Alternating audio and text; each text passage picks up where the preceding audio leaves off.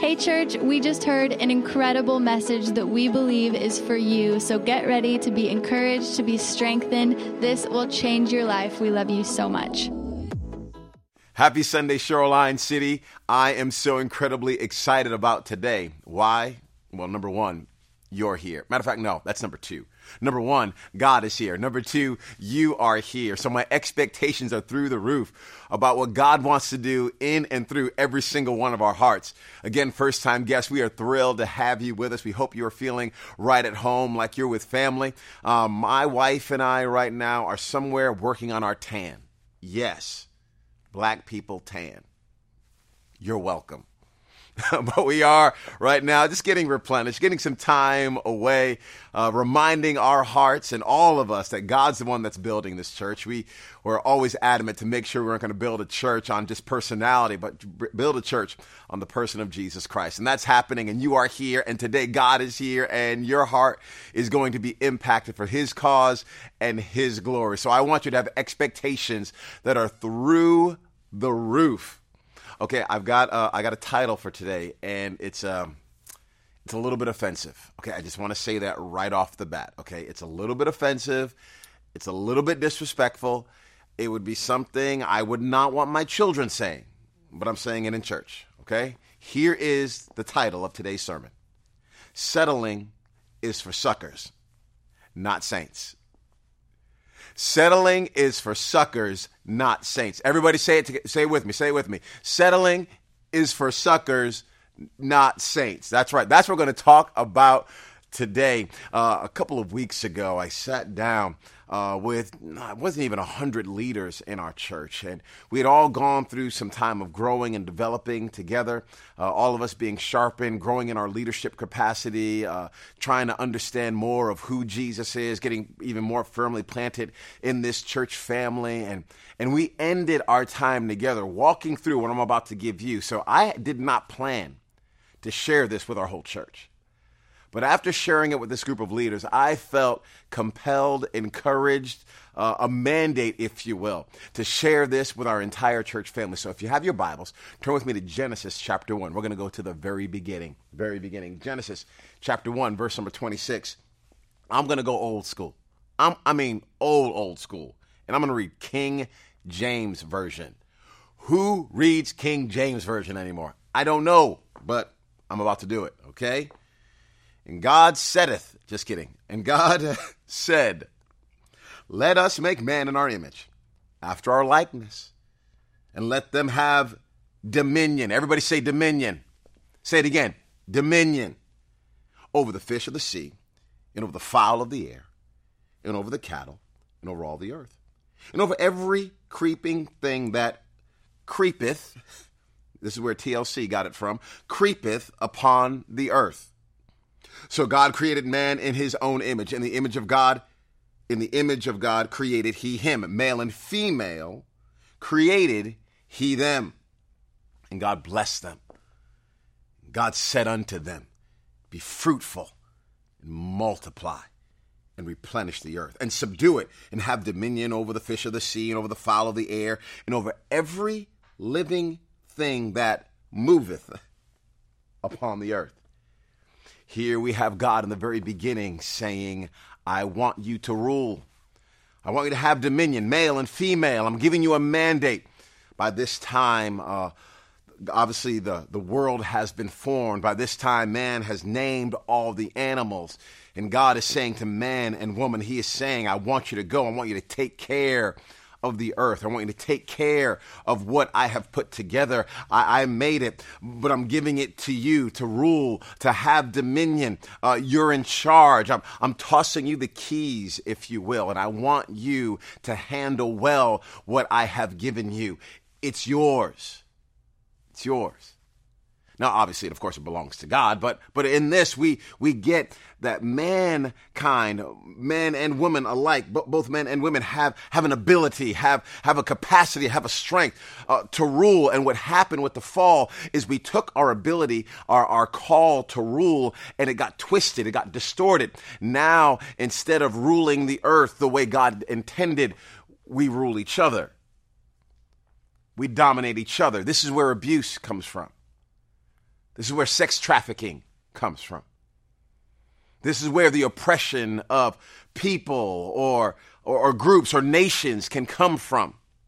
When you and I take the power that we've been given and it just gets twisted. It's not used now for the glory of God. It's used for the glory of self. It's happened throughout generations in all types of different people groups all around the world. But there's another reason that we see things that are beautiful and we're so drawn to them. It's because God gave us a capacity, gave us a desire, gave us an ability to help make things beautiful. Like he puts something in our hands and he says, take care of it. That's why when you walk past a lawn that's been taken care of, you're like, that's a great lawn. I wish my lawn looked like that. That's why we like to go to the Dallas Arboretum, those of us who are in Dallas, and see these finely manicured lawns and these beautiful flowers and this beautiful landscape because someone came in and they took care of it. They took rule and dominion, but they didn't use their rule and dominion to suppress and to hurt. They used their rule and dominion to bring out the beauty, to bring out the life, to bring out the love. This is why we love artists so much. We love people that are bringing out the beauty that God put in the earth. This is a gift. It is a call, and it's actually in the DNA of every human being. That's why moms and dads, you've been called to bring out the beauty in your child.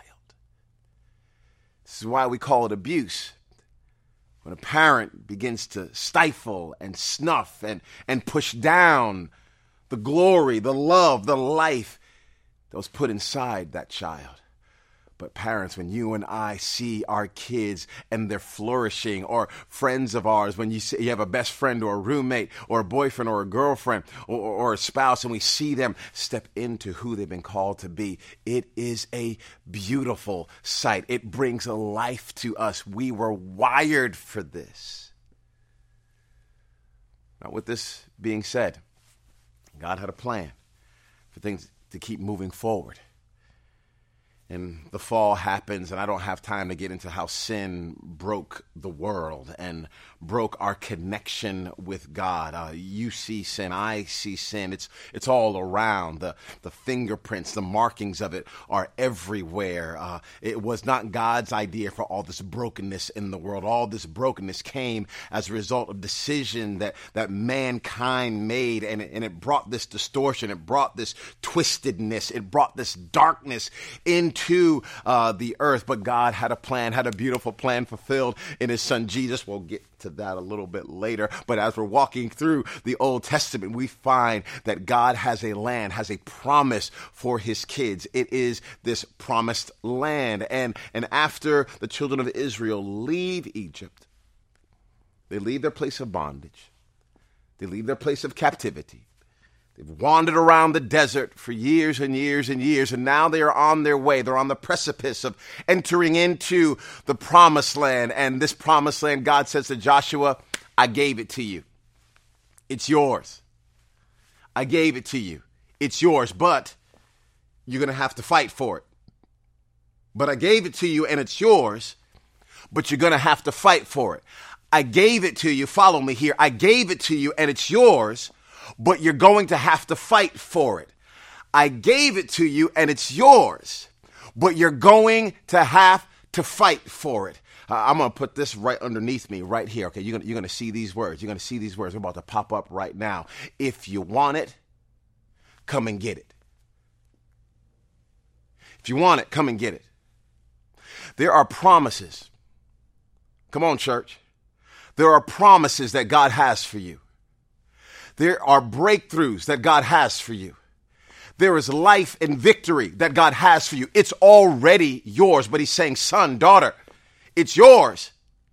But I need you to be willing to fight for it. I know that might sound a little bit out of the ordinary, but let me see if I can break it down for you for just a second.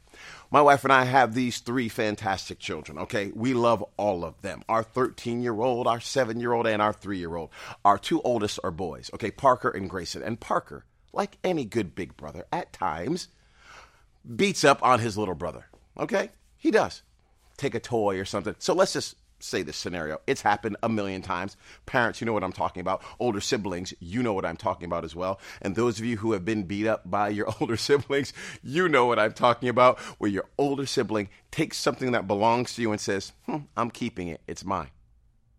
So Parker's taking one of Grayson's toys and he's keeping it from him. And Grayson comes down to me, Dad, please tell Parker to give you my toy. Now, sometimes there's whining involved. Sometimes there's a lot of disappointment. Sometimes there's a lot of tears, of course. But he comes down and says, hey, Dad, Parker has my toy. Tell him to give it to me. And there are times I'm like, Parker, give him the toy.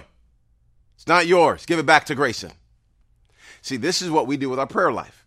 There's something, miracle, health, victory, breakthrough, depression broken off of us, whatever it might be.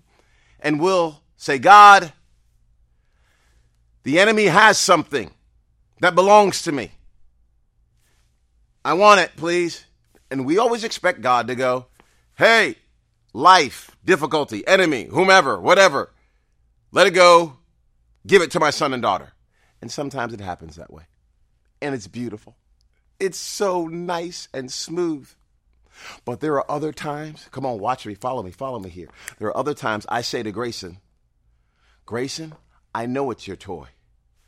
Go and get it. I tell Grayson to go find Parker and to fight him for the thing that belongs to Grayson. Why do I do that? I do that because I don't want Grayson to grow up weak. I want Grayson growing up knowing how to fight as well, knowing not to just take no for an answer, knowing that if it's a closed door on the outside, there's still another way to get in. I don't want him being someone that can just come to daddy and not think he has to do anything else. There are times, of course, that I just step in, but there are other times I'm saying, Grayson, I need you to man up. I know you're 7, but you've got this. And I want you to go up there and I want you to get what belongs to you. And I see Grayson go upstairs and he can be a little bit intimidated, like you and I can sometimes be intimidated because we see our victory and we can see the opportunity and we can see the generational curse broken and we can see our family going another direction and we can see our marriage becoming what God has called it to be and we can see the business getting off the ground and we can see leaving our old life and coming into a new life. We can see it in front of us, but we know there is a fight that is on the horizon and we can be a little bit intimidated, but I want you to know your Father is saying to you, I have given that to you. It belongs to you. Will you please go fight for what I gave you?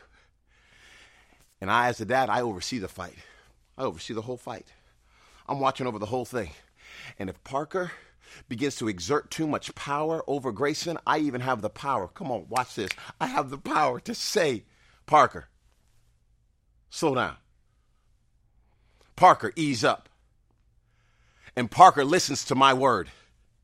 I want you to know that if you're in a battle that is too hard for you and it has not let up yet, it's because God knows there's still more on the inside of you and you still have more fight on the inside of you, and he will never allow it to get to a point where it will be way too much for you. The devil is a dog on a leash, and whenever God says stop, whenever God says heal, the enemy has to do that. You and I are not held captive to the darkness. You and I are not held captives to the demons of our past. You and I are not held captives to the demons of our parents or our grandparents. You and I are the free sons and daughters of God by the purchased blood of Jesus Christ, made brand new because of the cross and the resurrection, and the gospel is good news that has set us free. So now I'm asking you, church, I'm asking you, do you want to settle or do you want to go get what God has for you?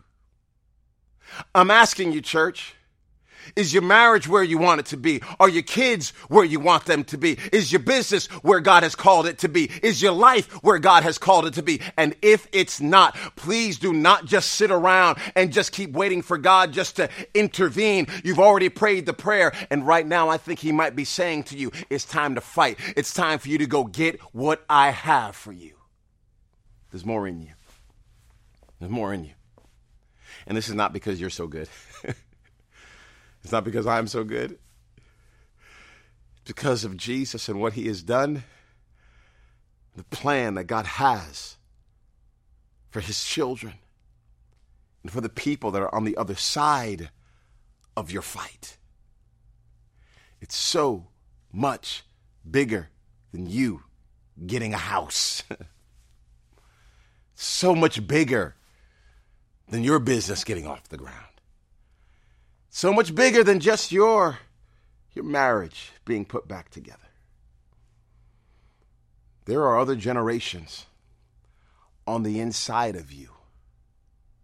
Because the reality is, when I'm talking to you right now, I'm actually talking to the people that are in you that you don't even know are going to come from you yet. And God has plans that are generational. And if you and I can get in sync with his plans and purposes, we'll be shocked at what he'll do in us and through us as we surrender to Jesus Christ. I'm telling you, there's some things that are yours, and I want you to fight for them. I want you to fight in prayer on your knees. I want you to fight with your arms lifted up in worship. I want you to fight when you forgive, when you want to hold on to bitterness. I want you to fight when you release offense, when you want to hold on to it instead. I want you to fight when you want to quit, but you know you can't quit because there's lies on the other side of your yes.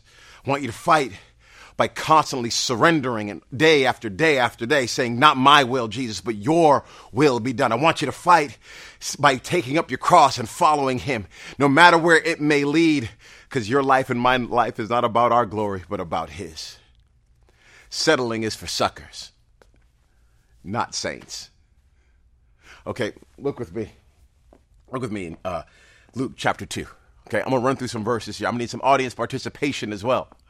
Luke chapter 2, verses 11 and 12. It says, today, now I'm reading for the New International Version, back to modern day English, okay? Today in the town of David, a Savior has been born to you. He is the Messiah, the Lord. This will be a sign to you. You will find a baby wrapped in clothes and lying in a manger. This is not a trick question. How many babies were going to be in the manger? How many? That's right. One. One baby in the manger. This baby is Jesus, the Messiah. Good news, great joy for all people. Today in the town of David, a Savior has been born. He is Christ the Lord. This is the Messiah, the anointed one, the one we have all been waiting for, the one who's going to make wrong right, the one who's going to take things that are upside down and put them right side up, the one that was going to take your sin and my sin upon himself and get on that old rugged cross on our behalf. That Jesus Christ. This is the one. So how many babies were in the manger? One. Jesus begins to grow. Okay, I want you to see this. He grows. Now, Luke chapter 6, verses 12 and 13. One of those days, Jesus went out to a mountainside to pray and spent the night praying to God. When morning came, he called his disciples to him, and he chose 12 of them, whom he also designated apostles. So how many apostles, how many disciples, how many did he choose? 12. He chose 12 of them. So it started with how many in the manger? How many babies were in the manger? That's right, 1. And now Jesus has called how many to him? That's right, 12. Doesn't stop there. Look with me now in Luke chapter 10. Read verses 1 through 3. After this, the Lord appointed how many?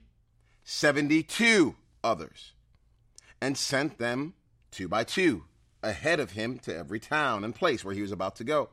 He told them, the harvest is plentiful, but the workers are few. Ask the Lord of the harvest, therefore, to send out workers into his harvest field. Go. Am I not sending you out like lambs among wolves? So now he has these 72. And these 72 are going to go out, and they're going to be the hands and feet of Jesus. They're going to be the ones that are proclaiming this good news. They're going to be the ones preparing a way. They're going to be the ones going from town to town to town. And Jesus says, hey, the harvest out there, there's plenty of work to be done. But just pray. Pray that there's enough workers. Pray that more workers come on the scene. Pray that more individuals are ready to step up. I love what Christine Kane said at our church a few weeks ago. She says, God did not call us to be co-stars. He called us to be co-laborers. Woo! I love that right there. You're not called just to have your name in lights. I'm not called to have my name in lights. I'm called to lace up my boots, if you will, and say, Jesus, my whole life belongs to you. Where are you calling me to go? So it starts with how many in the manger? How many babies in the manger? 1. That's right. It was Jesus. Then it goes to how many disciples? How many did he choose? 12. That's right. Then it goes from there to how many? How many? It goes to 72. That's right. It goes to 72 that he designates to go out. These 72, they come back. Look at this, verse 17. The 72 returned with joy and said, Lord, oh my goodness, Lord Jesus, Lord, even the demons submit to us in your name. Jesus replied, I saw Satan fall like lightning from heaven. I have given you authority to trample on snakes and scorpions and to overcome all the power of the enemy. Nothing will harm you. However, do not rejoice that the spirits submit to you, but rejoice that your names are written in heaven. Here, the 72 come back. They say, Jesus, we did it. We did what you called us to do. We were taking steps that we never thought we could take. Jesus, I never thought I could be in the parking lot team and people would be blessed by my smile. I never thought that I could be on the setup team. I never thought that I could be on the host team. I never thought that I'd be in kids and I'd love it so much and I'd be able to serve here. I never thought that I'd be behind a camera and people would be able to see what I am capturing and would impact their hearts. I never thought God could use me like this. I never saw myself starting a company. I never saw my marriage being a source of hope and life and strength. I never saw it, Jesus. I never saw that I could walk with this much power. I never saw that I could leave my past behind and I could step into who you call me to be. I never saw it coming. And Jesus says, oh yes, I see the joy that's on your face. I see it, but I don't want you just living and celebrating that all the darkness is subject to you. I want you to understand, I crafted your name. I engraved your name in my hand. Your name is written in the Lamb's book of life. I know you by name. I know you by name. I know your purpose. I know your call. I know your destiny. I know why I put you here on this earth. I want you to celebrate that you're connected with me. Don't just celebrate in the power that I've given you. Celebrate in the connection that you have to me. But I don't want you to forget the power. I don't want you to forget the power. I don't want you to forget, church, that I gave you power over all the darkness. So anytime you see darkness, understand when you walk into the room, Jesus is already in that room and he walks into that room with you, that you are on assignment here. And these 72, they got this understanding. So now we remember it started with how many in the manger, how many babies in the manger? 1. That was Jesus. Okay, started with Jesus, 1. And then it goes to how many? 12. That's right. After the 12, then it goes to how many? 72. That's right. You would think it would stop there, but settling is for suckers, not saints. It doesn't stop with 72. Then it keeps on going and going. Now you get to Acts chapter 1. Come on, follow with me. Follow with me. Acts chapter 1. The same guy who wrote Luke, his name is Luke, also wrote Acts. He wrote both of these books, giving insight about Jesus and the early church, and inspired by the Holy Spirit to pen these words. In verses 4 and 5, on one occasion while Jesus was eating with them, he gave them this command. Do not leave Jerusalem, but wait for the gift my Father promised, which you have heard me speak about. For John baptized with water, but in a few days you will be baptized with the Holy Spirit. Skip down with me. But you will receive power when the Holy Spirit comes on you, and you will be my witnesses in Jerusalem and in all Judea and Samaria and to the ends of the earth. One more verse. In those days, I'm still in chapter 1, Peter stood up among the believers, a group numbering about how many? 120. So we started at 1. Then we made it to 12. Then we made it to 72. Now it's still growing. The body of Christ is still growing. The mandate on the church is still growing. God is still calling sons and daughters. So now we made it to 120 people that are waiting for the promise of the Holy Spirit. And Jesus told them to wait in Jerusalem, and they're going to be witnesses all around the world. And they're waiting, and they're waiting. And in Acts chapter 2, there is a sound. Oh my goodness. And all these folks are filled with the Holy Spirit, and absolute revival breaks out. People are having their lives radically changed. They're hearing the words of God, the praises of God, the truth of God in their own language. It is powerful. It is amazing. And some people say, these people are drunk. Okay? They're too happy. This is what happened when some of you guys walked into Shoreline City today. I'm like, what? Okay.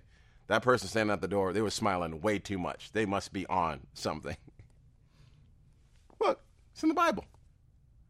Acts chapter 2, verses 14 through 18. Then Peter stood up with the 11, raised his voice, and addressed the crowd. Fellow Jews, and all of you who live in Jerusalem, in Dallas, and Antigua, and everywhere else, let me explain this to you. Listen carefully to what I say. These people are not drunk. They're not drunk. I know they're happy, okay? I know they're smiling a lot. Some of them even slurring the words. But they're not drunk, as you suppose. It's only 9 a.m. No, this is what was spoken by the prophet Joel in the last days, God says. I will pour out my spirit on all people. How many people? All people. Your sons and daughters will prophesy. This is not just for the men, and this is not just for the women. It's for the men and the women. Your sons and your daughters will prophesy. Your young men will see visions. Your old men will dream dreams, even on my servants, both men and women, male and female. I will pour out my spirit in those days, and they will prophesy. Skip down with me to verse 41. Those who accepted his message were baptized. And about how many? 3,000 were added to their number that day. Okay, we started with how many? 1. Then we went to 12. Then we went to, come on, church, 72. Then we went to 120. And now we see on this day of Pentecost, this celebration, this massive Jewish celebration where the Holy Spirit fills the sons and daughters of God. We see how many people get baptized and give their hearts over to Jesus. How many? Come on, how many? 3,000. 3,000. 3,000 people in one day. You know what else about the book of Acts? I encourage you to read it, because when you get to the end of the book, there is no goodbye. There is no farewell. There is no, oh, the book is done. Why? Some theologians say it's because the book is still going on, because Acts is the birth of the church, and it went from 1, and then it went to 12, then it went to 72, then it went to 120, then it went to 3,000, and then the church is still growing and growing and growing, and now you and I are a part of this move of God, because we are not settling yet. There's still ground for us to take, promises for us to receive. There are still people that do not know the saving knowledge of Jesus Christ, have not heard the good news that you and I have heard, and we now have the call, the mandate, the opportunity, the privilege of a lifetime, not just to work at church, but to be the church, not to go to church, but to be the church, and to be the church in every single arena. I'm talking athletics. I'm talking politics. I'm talking in every business arena. I'm talking in medicine. I'm talking in education. I'm talking in the arts. I'm talking from the White House all the way to the poorhouse. I'm talking no matter where you find yourself. You and I have been called to now be the hands and feet of Jesus. We are not settling here. God has more ground for you and I to take, not for our glory, but for his. Put it quite simply, I'm going to say it like this. It's your turn to lead. It's your turn. It's your turn to lead. Okay? It's your turn. Right now. Get off your hands. Stop second guessing yourself so much. Stop doubting yourself so much. Do you know how many lies I have to still deal with in my own head? how many lies I have, how many things I hear. Earl, that's not good. Earl, you don't need to do that. Earl, they're going to uninvite you. Earl, that's raggedy. Earl, that's terrible. Earl. I have lies just like you have lies. But you know what? Forget the lies, okay? Matter of fact, what you need to do and what you and I have to do is we have to believe the truth of God's word over the lies. And since God called you, and yes, there are giants, and yes, there are problems, and yes, there are big brothers, if you will, that can have our stuff, you are a son and a daughter of God, called for such a time as this. I want you to wake up to the potential and the call that you have in Christ Jesus, your Lord, and begin to move forward. You're the leaders of our next campus. You are. You're the leaders. Okay? You're the ones I'm looking to. Stop looking to your left and right. I'm talking to you. Oh, God can't use me because, and fill in the blank. I'm too rich. I'm too poor. I'm too this. I'm too that. I'm a man. I'm a woman. I'm old. I'm young. Whatever. Excuses. I just want to put the seal of God, call of God over your life, the plan and purposes of God over your life. Say it's your turn to lead. Settling is for suckers, not for saints. You're a saint.